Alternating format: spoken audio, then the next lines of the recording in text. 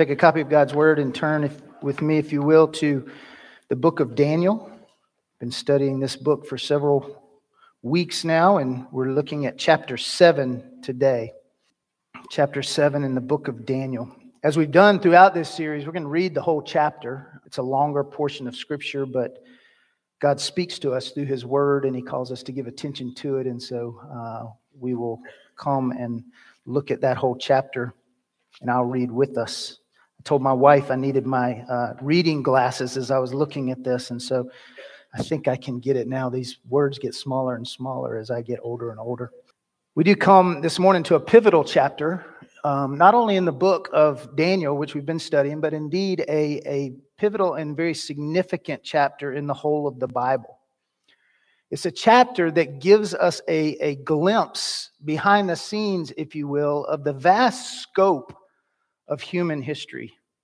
And in some ways, it's a summary of the theme of the whole book itself that we've been seeing, that God is sovereign over all things, that He sets up and He brings down earthly kings and kingdoms, and He is faithful to deliver His people and to establish the dominion of His kingdom forever. And the book of Daniel is divided into two halves. The first half is chapter 1 through 6, which we've been through, is a narrative account of the life of Daniel and his friends, living in exile in the kingdom of Babylon and serving as God's ambassadors of sorts in the administrations under the kings of Babylon and eventually Persia. And Daniel chapter 7 actually takes place chronologically before chapters 5 and 6, during the first year of King Belshazzar's reign that we saw back in chapter 5. But it's placed here as it serves, again, as a turning point of sorts between the first and the second parts of the book. The second half, beginning with this chapter, is apocalyptic in nature, focusing on several visions that are given now to Daniel himself, in which the Lord is, in a sense, pulling back the curtain on all of history to reveal what is really going on behind the scenes on a much grander scale, and to show how things will turn out in the end.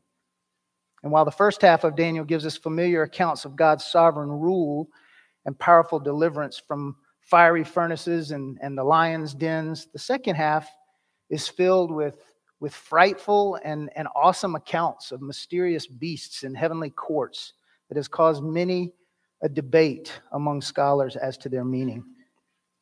But as with other apocalyptic writing we find in places like Ezekiel and Daniel, the purpose is to give us a very vivid and highly sensory and symbolic vision of the bigger picture of God's plans and purposes in history. It's to see things, if you will, from a heavenly perspective, and to reveal or unveil, which is what apocalyptic means, in some sense, the end of the story, for the purpose of providing hope and encouragement to God's people living in the midst of difficult trials and suffering. And it's a reminder once again that God is on the throne of all of history and will judge all evil, will triumph over all kingdoms, and ultimately will deliver His people and restore His kingdom for eternity. And so as we read chapter 7, Daniel is given a very vivid portrayal of that reality in a dream that takes him to the very throne room of God, where he sees one like a son of man to whom God's kingdom is delivered. And so let's read from Daniel chapter 7. In the first year of Belshazzar, king of Babylon, Daniel saw a dream and visions of his head as he lay in his bed. And then he wrote down the dream and told the sum of the matter.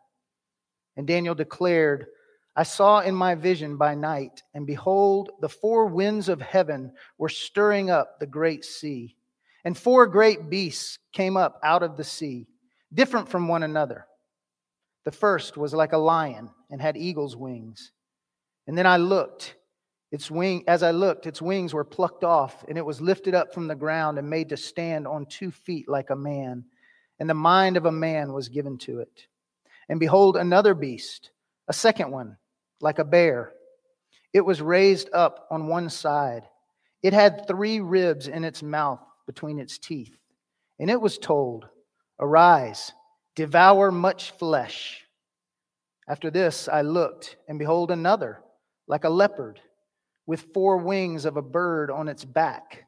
And the beast had 4 heads, and dominion was given to it. And after this I saw in the night visions, and behold a 4th beast, terrifying and dreadful and exceedingly strong. It had great iron teeth. It devoured and broke in pieces and stamped whatever was left with its feet. It was different from all the beasts that were before it, and it had 10 horns. I considered the horns, and behold, there came up among them another horn, a little one, before which 3 of the first horns were plucked up by the roots. And behold, in this horn were eyes like the eyes of a man, and a mouth speaking great things. And as I looked, thrones were placed, and the Ancient of Days took his seat. His clothing was white as snow, and the hair of his head like pure wool. His throne was fiery flames. Its wheels were burning fire. A stream of fire issued and came out from before him. 1,000 thousands served him, and 10,000 times 10,000 stood before him. The court sat in judgment, and the books were opened. I looked then because of the sound of the great words that the horn was speaking, and as I looked, the beast was killed, and its body destroyed and given over to be burned with fire. As for the rest of the beasts, their dominion was taken away, but their lives were prolonged for a season and a time.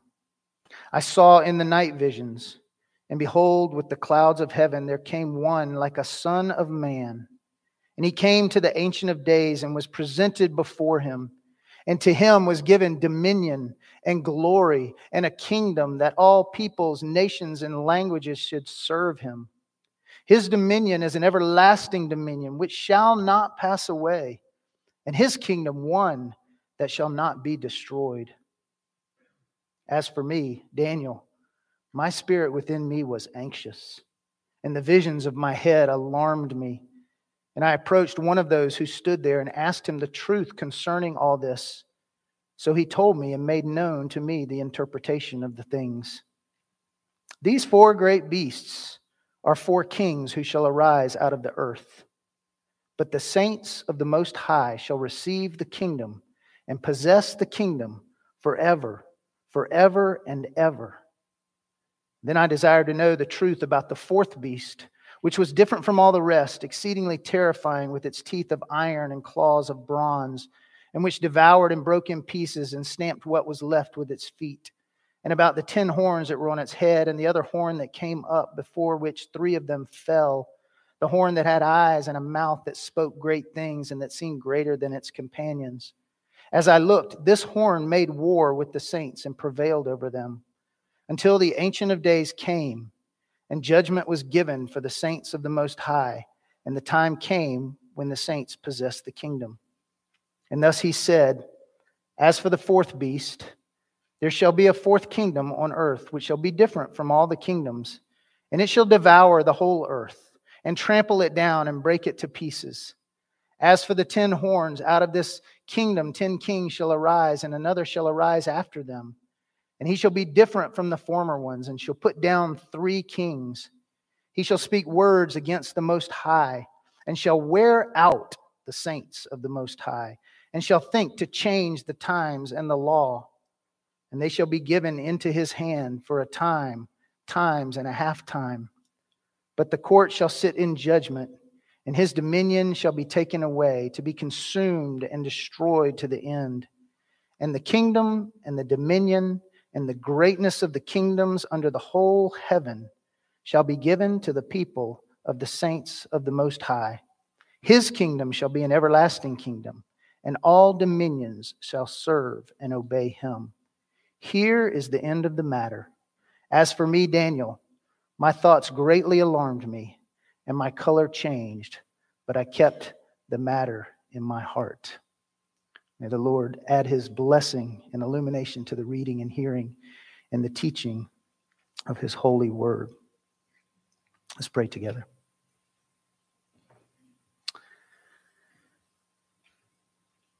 Father, these are great and marvelous things which you have revealed in your word.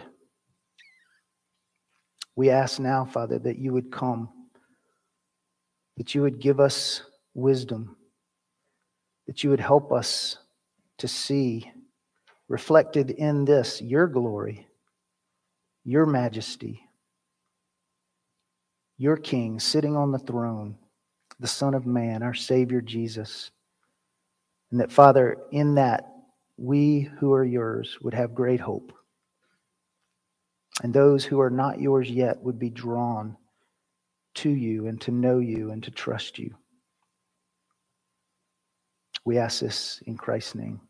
Amen. So it's important as we come to these chapters, this chapter and the chapters ahead, that we don't miss the forest for the trees, so to speak. That we don't get so caught up in trying to figure out all the little details of what means what and who is who, and try to read too much into the visions that Daniel is given here. But that we focus on the big picture, that we look at the overall meaning that God intended for those who were receiving this from Daniel and those of us who are receiving it even now. And so this morning I want to point to the three main things that God reveals to Daniel and to us in this great chapter, that were meant, again, ultimately to comfort and encourage and bring hope to the exiles of Daniel's day and for believers down through the ages, even to our day. And what we're going to look at this morning through this is the tyranny of man's kingdoms, the throne of God's judgment, and the triumph of God's people. Those things that Daniel sees in this vision. The tyranny of man's kingdoms, the throne of God's judgment, and the triumph of God's people. First, the tyranny of man's kingdoms. In the first year of King Belshazzar, Daniel is given this dream. And if you remember, those of us who have been here, it's parallel in many ways. It kind of reflects similarly the dream of the large statue that were given to Nebuchadnezzar back in chapter 2, with a focus on the sovereignty and the triumph of God's kingdom over man. But here, the focus is more on the increasing tyranny and rebellion of world powers. And the dream is quite frightening in its effects.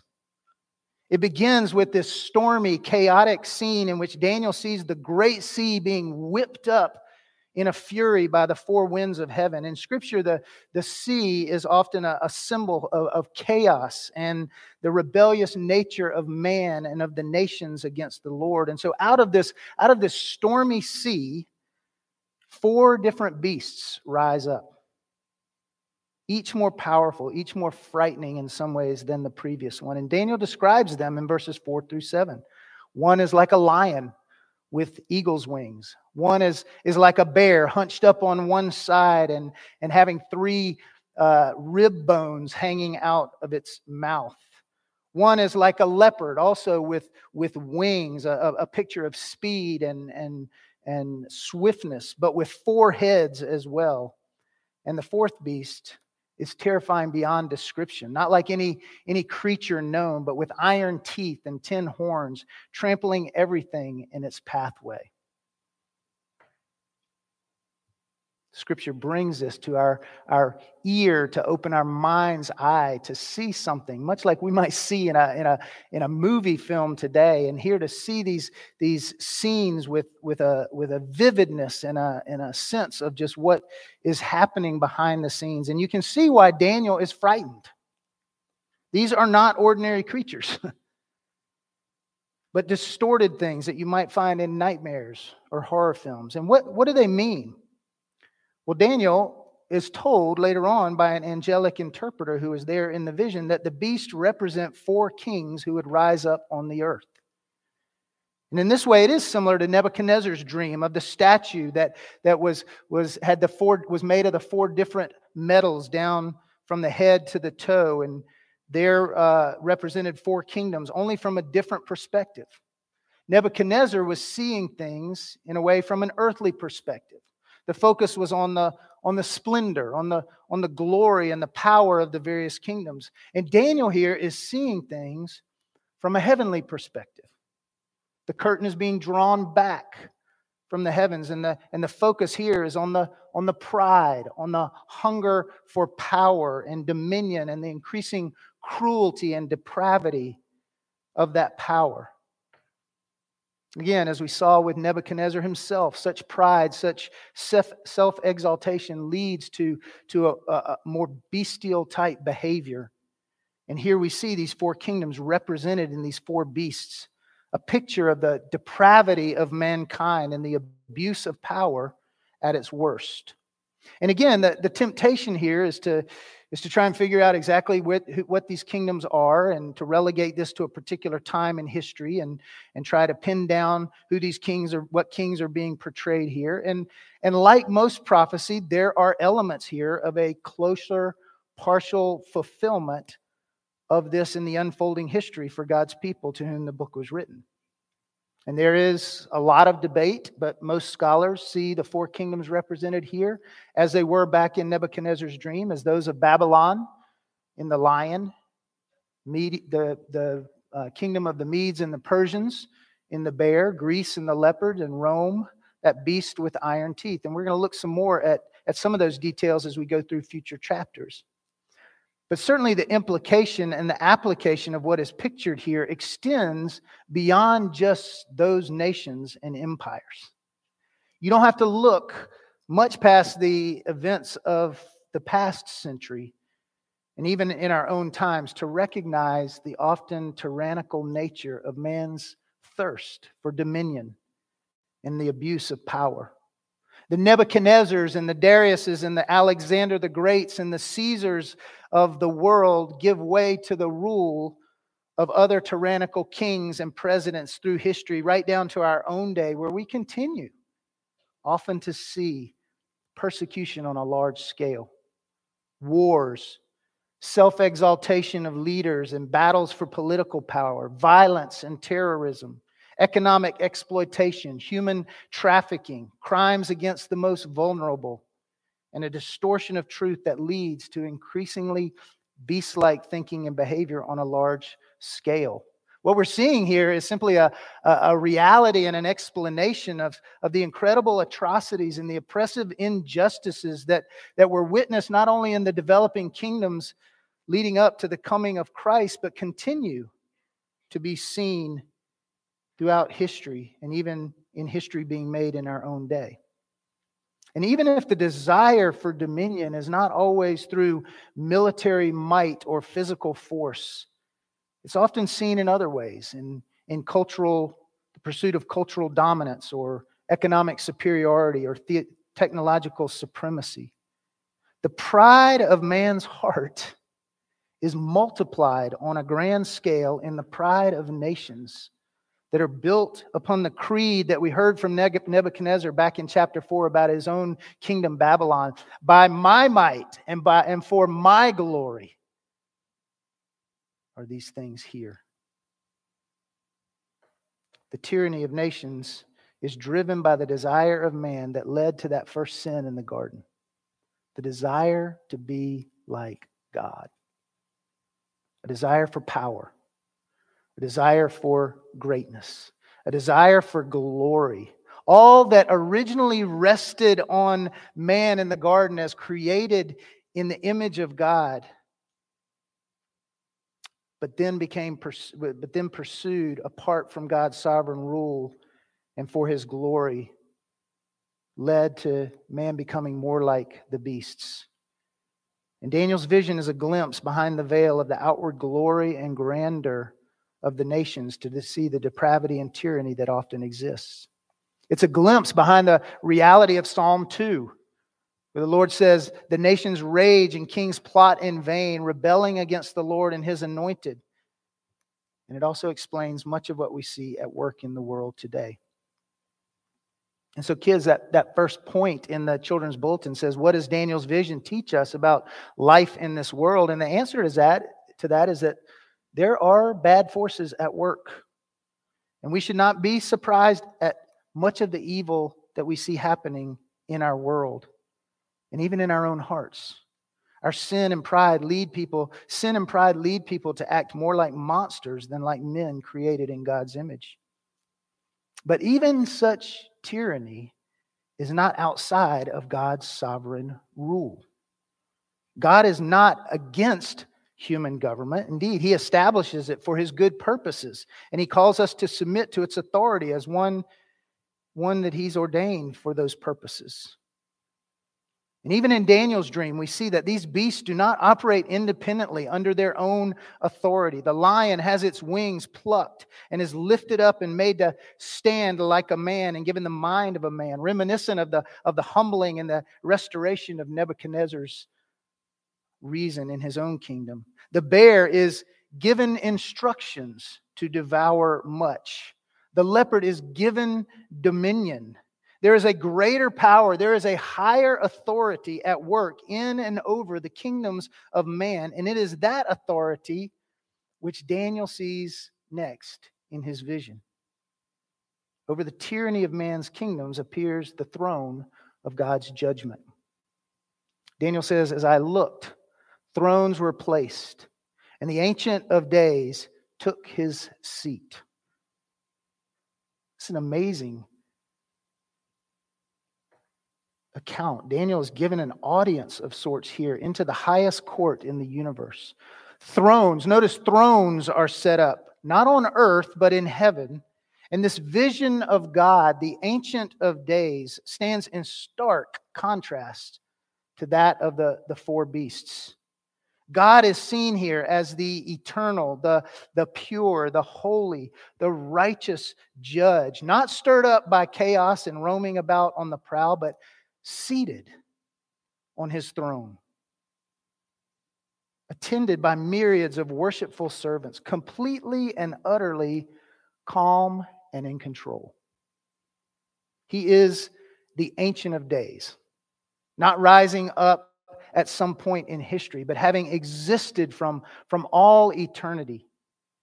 His hair and His clothing are pure white, radiant with the eternal wisdom and the spotless purity, the utter holiness which belongs to Him and to Him alone. His throne is engulfed with flames of fire, the consuming, purifying fires of His righteous judgment, with which he rides throughout all the earth. It's an amazing, awe-filled, awesome, overwhelming picture of the God of heaven.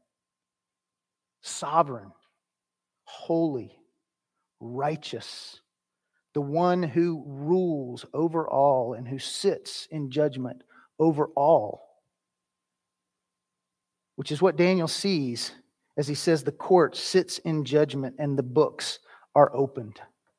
If you've ever attended a trial, you know, as the judge comes and sits down at the bench and is given someone comes and gives him a folder, a book of sorts. And he opens that, and the first thing he does is he reads the charges against the defendant.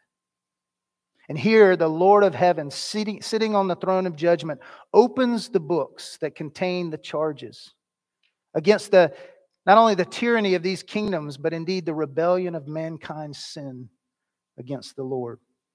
And Daniel sees that judgment exercised on the great beast, even as it is speaking its blasphemies. It is killed and thrown into the fire, and the dominion of the others is removed. Again, here's a picture of the Lord's sovereign power and His sure judgment to come upon the kingdoms of man.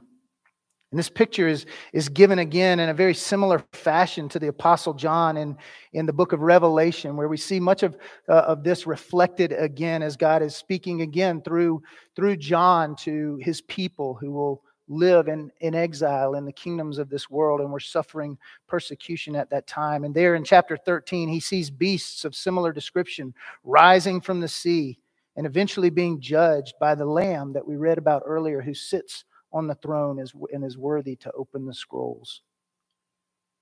The message is the same. Our God reigns. And He stands in judgment over all men and over all nations. And though the nations would rage and though kingdoms would rise against Him, they will not stand ultimately in opposition to Him, but will in the end face the fiery judgment of his wrath for sin. But note, there's not just one throne, but thrones. And Daniel sees in his vision another figure, one like a son of man, which simply is to say, one who is a human being. Unlike the beasts who rise from the seas, this human figure does not come from the earth, but he comes riding on the clouds of heaven. A picture that speaks of a divine nature, like God would come and appear to his people in the cloud. And he is presented before the Ancient of Days, and he is able to stand before his throne in righteousness, not to receive judgment, but to receive dominion and glory and a kingdom, and that all peoples and all nations should serve him. The significance of this part of the vision is startling. Here we see as clear a picture as anywhere else in the Old Testament, the appearance of two distinct persons who share the authority and dominion and glory and worship that is due the sovereign God alone. We see the Ancient of Days seated on his throne in absolute authority and judgment over the kingdoms of all the earth. But then we see this one like a son of man coming before the throne, being given all dominion and authority and judgment and glory, and receiving the kingdom of God for eternity. It's almost like a coronation ceremony of sorts, where the heir apparent is ushered in and brought before the sovereign, who then hands over the mace of authority, transfers the crown, and presents the people with their new king. Only in this case, it's not God's power being given up and transferred to someone new. God is not relinquishing his authority. He is rather simply showing that it rests in the hands of this one like a son of man, who will receive it in full at some point in time. In other words, Daniel is given a vision here of the King of Kings, who is both human and divine. This is the Lord's anointed, to whom he spoke in Psalm 2, saying, "You are my son, ask of me, and I will make the nations your heritage, the ends of the earth your possession." As unusual and unexpected as this vision would have been for Daniel, it answers the question of how God's eternal kingdom can be established over the earth forever and ever. Human kings and kingdoms do not endure. There is no human king or kingdom that can stand before the holy and righteous judgment of the Lord. But Daniel sees that there is one like a son of man, but who is no more than just a mere man. He is also divine, coming upon the clouds, standing in righteousness before God, given all authority and dominion of God. Here is the rock of Nebuchadnezzar's dream, not cut from human hands, but who comes and defeats all other worldly powers, and whose reign grows to fill the whole earth with his rule and reign forever. And of course, though Daniel could not have known it at the time, we know that of all the titles given to Jesus when he came to this earth, all the titles of Messiah or the Christ or the Son of the living God, this one, the Son of Man, is the one that Jesus used almost exclusively for himself. He came proclaiming that in him the kingdom of God was at hand. And we're going to take some time in the season leading up to Christmas to look more at this designation of Jesus as the Son of Man. But here Daniel sees very clearly that the Lord God sits in judgment over all the nations, and his dominion, his authority and power and glory are manifest in this divine King, who will rule over the nations for eternity. Which leads to the last thing we see here in this vision, and that is the triumph of God's people. Daniel confesses his anxiety, his alarm at the visions that he has seen, understandably.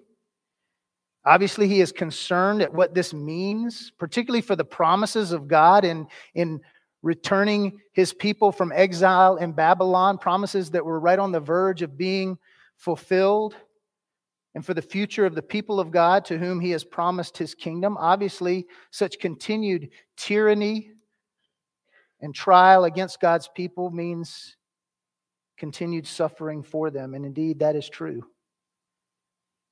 Later on, we see Daniel is particularly interested in the fourth beast with its iron teeth and many horns, which he saw making war against the saints.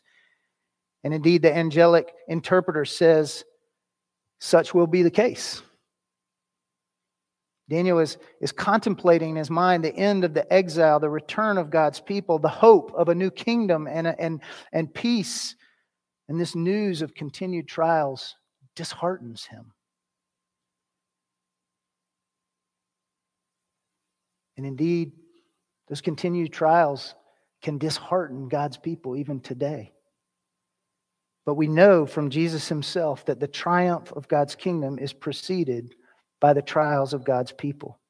At the heart and the hope and the desire of God's people was always being delivered from the trials and troubles of this world. But here, the promise given to Daniel and the promise that is still ours in Christ is that in this world we will have trouble.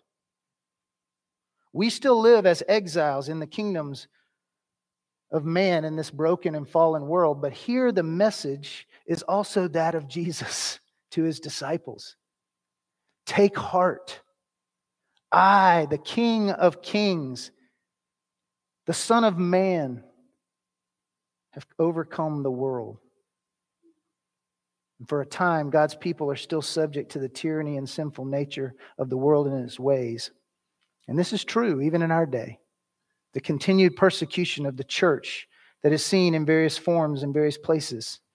There is still a battle being waged against the spiritual forces of evil and the powers of this dark world that Paul spoke of in Ephesians 6, that we as believers are engaged in and at times may appear to be losing.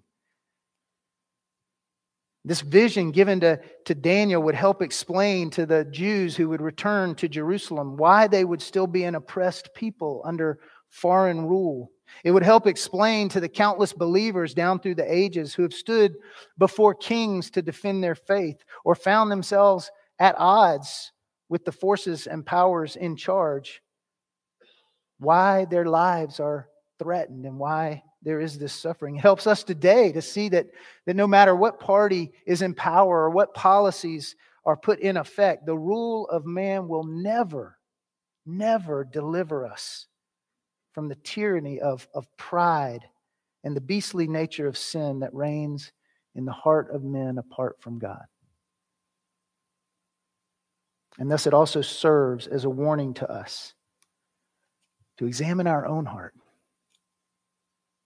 where these beastly impulses can quickly find their grip on us, where our own selfish desires can quickly lead us to align ourselves with the powers and the plans of the kingdoms of this world and forget who truly sits on the throne of heaven.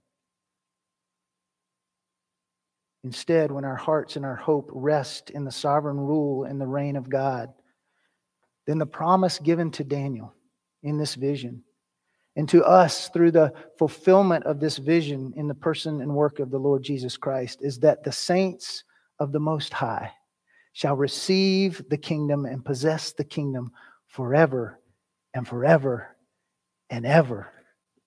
The kingdom and the dominion and the greatness of the kingdoms under the whole heaven shall be given to the people of the saints of the Most High, Daniel's told in verse 27. You see, brothers and sisters, Jesus' triumph is our triumph. Unlike the kings of this world, the Son of Man came not to be served, but to serve, and to give his life as a ransom, a payment to buy us back from the bondage to our sin. Jesus, the divine Son of God, entered into the kingdoms of this world, took on the nature of man as one of us. He faced the onslaught of man's tyranny and sin, and he faced the great beast the enemy of our souls in Satan, who on the cross appeared to have won the day, but there Jesus bore the wrath of God's judgment for sin, not for himself, but on behalf of sinners, to rescue us from the tyranny of sin and the powers of this world, and to bring us into his kingdom as fellow heirs, where we are seated with him in the heavenlies and where we will rule and reign with him in eternity. Through his death and resurrection and ascension to the throne, those who are in Christ have died with him and have been raised with him and are now seated with him as citizens in the heavenly kingdom, where all things are in subjection to him. When Jesus was asked, as he was standing before the judgment seat of men in the final days of his life, when he was asked whether he was the Christ, the Messiah, he said, "I am." And then he said, "And you will see the Son of Man seated at the right hand of power and coming on the clouds of heaven." Right from Daniel. The triumph of the Son of Man over the kingdoms of this world in Daniel's vision is the triumph of Jesus Christ on the cross over the powers of sin and death that are manifested in those earthly powers. And his triumph is the triumph of his people. We, the church, the saints of the Most High, from whom no one can snatch us from his hand and nothing can separate us from his love. So what are we to take away from this great vision of Daniel's? First, don't be surprised at the tyranny of man's kingdoms. The beasts of Daniel's vision are still alive and well around us. Some have faces of persecuting and oppressive rulers or groups. Some are enshrined in political, economic, or cultural systems that take advantage of power and oppression. Some are simply symptomatic results of sin in a fallen world in which we live. But behind all the glory and the grandeur of wealth and modern advancement and the greatness of the kingdoms of man, behind all the propaganda of politicians and pundits, there lies a beast of pride and self-centeredness and ambition that rebels against the sovereign authority and truth of God. And as God's people, we are strangers. We are exiles and aliens in this world. And we will face the trials and the struggles and the troubles that this world brings, just like others in it. And in some cases more because of our faith. But take heart. God is on his throne. Jesus has overcome the world, and he is even now ruling and reigning and will deliver us through the trials into the triumph of his kingdom. And lastly, it's easy to look at this and to think all the beasts are out there. But there is in each one of us a prideful, rebellious, self-loving, dominion-seeking, sinful nature that still wages war and still wants to establish our own little kingdom. We want control. We want to exercise our rights. We want to get ahead at the expense of others. We want to establish our identity and make our significance in the images of the created things of this world rather than in the image of God as our creator. And God will not brook any competition for his glory and his sovereignty. We will one day all stand before the judgment seat of the Ancient of Days. And Jesus calls us not to stand in our own merit, the merit of our own righteousness, nor under the condemnation for our own sin, but to stand in his righteousness given to us and under the freedom and the forgiveness that he purchased for us on the cross. And we do that by faith, by believing in him, by trusting his truth, and by walking according to his commands. And only then can we truly know with assurance the comfort and the encouragement and the hope that indeed one day we will reign with him.